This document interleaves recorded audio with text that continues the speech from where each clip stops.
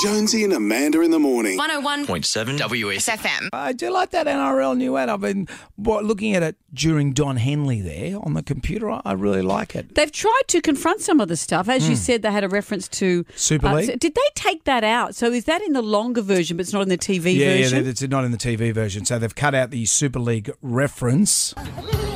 Gathered today as the Super League war tears the code apart. Considered divisive. They've also, that ad went a lot longer because they've cut out a whole bunch of other divisive moments as well, like these. Disgraced NRL player Todd Carney has said he's sorry for the lewd photo that saw him sacked. Ben Barber exploding with rage. I'll hurt you!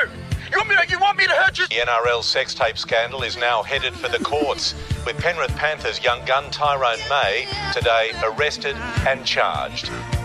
Fear, tears, bloody injuries, and an NRL staff faces police.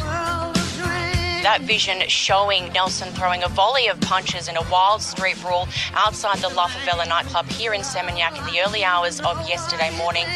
The explosive evidence prosecutors relied on accusing Dylan Walker of assault occasioning actual bodily harm against his fiancée.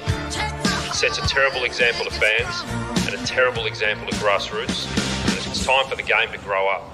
You're simply the best. Why didn't they go with that? Well, it went 3 minutes. Now it goes 25 seconds. Jonesy and Amanda in the morning. 101.7 WSFM.